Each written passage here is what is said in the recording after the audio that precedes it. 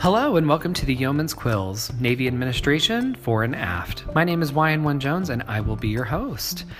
So this is the first episode. I am really excited to be doing this, and we're going to talk a little bit today just about who I am and what the mission is of this podcast, and then we're going to talk about where you can find some basic information if your admin staff are out. But before we get to that point, it's important that I note that this podcast is for professional development only, and it is not officially endorsed by the United States Navy. So a little bit about myself. Again, my name is Wyan Jones. I've worked in a variety of different admin positions, just kind of across the board, and I have been able to have the opportunity to gather a lot of knowledge from a lot of different places and a lot of different platforms. I've worked with submarines, I've worked with surface ships, I've worked with aviation, intel, just kind of all over the place. So I feel like I'm very well-rounded, and I want to kind of bring that to you. The mission for this podcast is to educate admin staff and Navy leaders around E7 to 04 range on admin requirements, the ins and outs of those requirements, common errors that are associated with them, and the foibles of day-to-day tasking. Just generally things that you can learn about that might make your experience with Navy administration go a little bit smoother or a little bit faster. Maybe this podcast is a refresher for you. That is absolutely fine. Or maybe you found you just made chief and you've never had to do admin before in your life and you're feeling really overwhelmed. Then hopefully I can help you there too. So let's get into today's topic, which is where can I find information? So the first place that you should be looking for any information related to admin is, of course, your admin office. You should always feel comfortable talking to your admin office, whoever is there. Doesn't matter if you're an admiral, you're a commodore, you're Seaman Timmy from Deck Div. It really doesn't matter. You could be Wyan Jones. If you've got an admin question, you should always feel comfortable talking to the people in the admin office about a question that really pertains to your, pay, personnel, to just about, any of the hundreds of admin programs that are out there. But let's say you're an answer giver. So you're one of those leaders, or you're an administrator yourself and people are asking you questions and you don't have the answer. We're going to talk a little bit about where to find some of those answers, but it's an important note here to say you should never guess. Never, ever guess whenever you're giving an answer to somebody related to admin, especially if it has to do with their service record or their pay, because what we don't want to do is create scuttlebutt or rumors and gossip, because that gets around everywhere and then you've created a whole other monster. But let's move on to some of the important websites where you can find some information if your admin gurus or your admin soups aren't around. So the first one that I think pretty much everybody who's listening to this podcast has probably heard of is, or at least I really hope, is the My Navy portal, and that's my.navy.mil. My.navy.mil has a lot of different resources for you to be able to find information about any of your sailors. If you're a Divo, Fleet Temps is right there. So is BOL for your Prims access, Navy e-learning for a lot of the educational stuff that you need.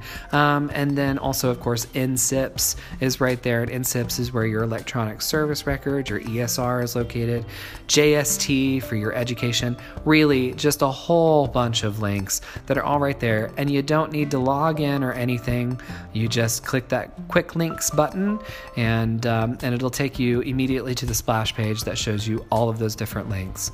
I encourage everybody to go to my.navy.mil and just click through each of those links that are on that splash page.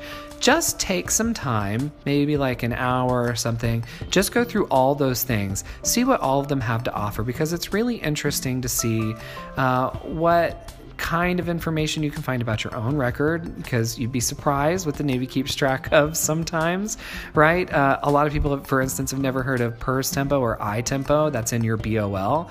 And you might be surprised to learn that the Navy's been keeping track of exactly how many days that you've been deploying or going on exercises or going to do TAD operations and things like that. So you should absolutely take time and try to go through all of those links if you have the time to do that. But moving on, there is another website that many people do not know exists, and that is the CPPA Resources website. That's the Command, Pay, and Personnel Administrator, or CPPA Resources website. And you can find that on the Navy Personnel Commands website.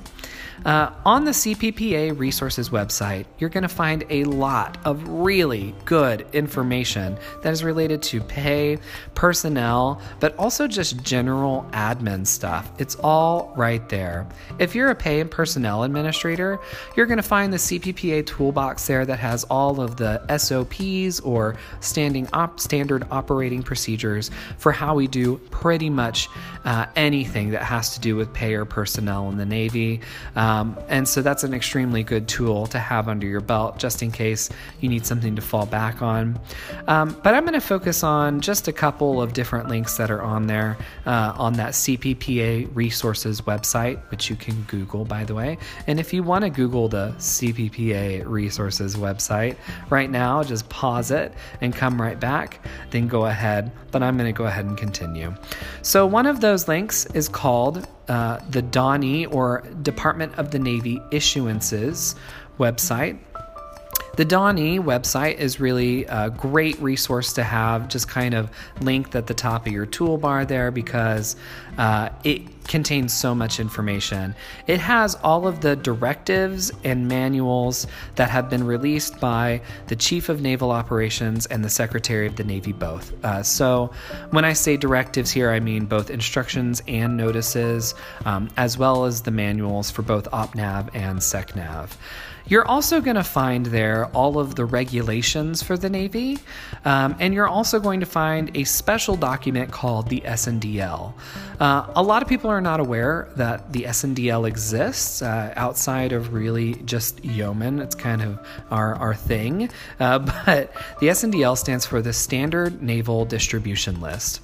On there, you're going to find, it's an Excel spreadsheet. You can literally just pull it off of the DONI website, and you don't need any special access to do it, but you'll find the addresses, the mailing addresses for pretty much every command in the United States Navy with a few exceptions.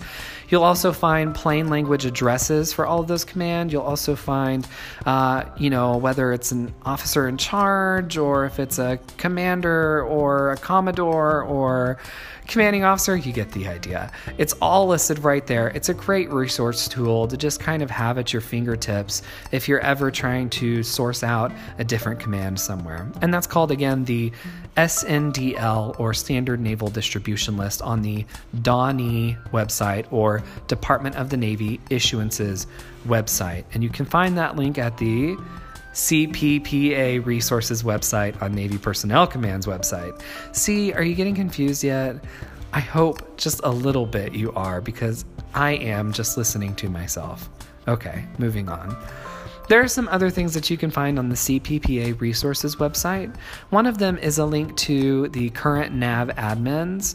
That is a link that you should probably, especially if you're a Navy leader, you should probably be checking on those NAV admins every single day. They're released kind of piecemeal, and sometimes there are multiple that come out a day. But every once in a while, there's some big thing that really comes out that influences how we do our job in admin. And the best way to stay on top of that really quickly is to just check those NAV admins first thing in the morning.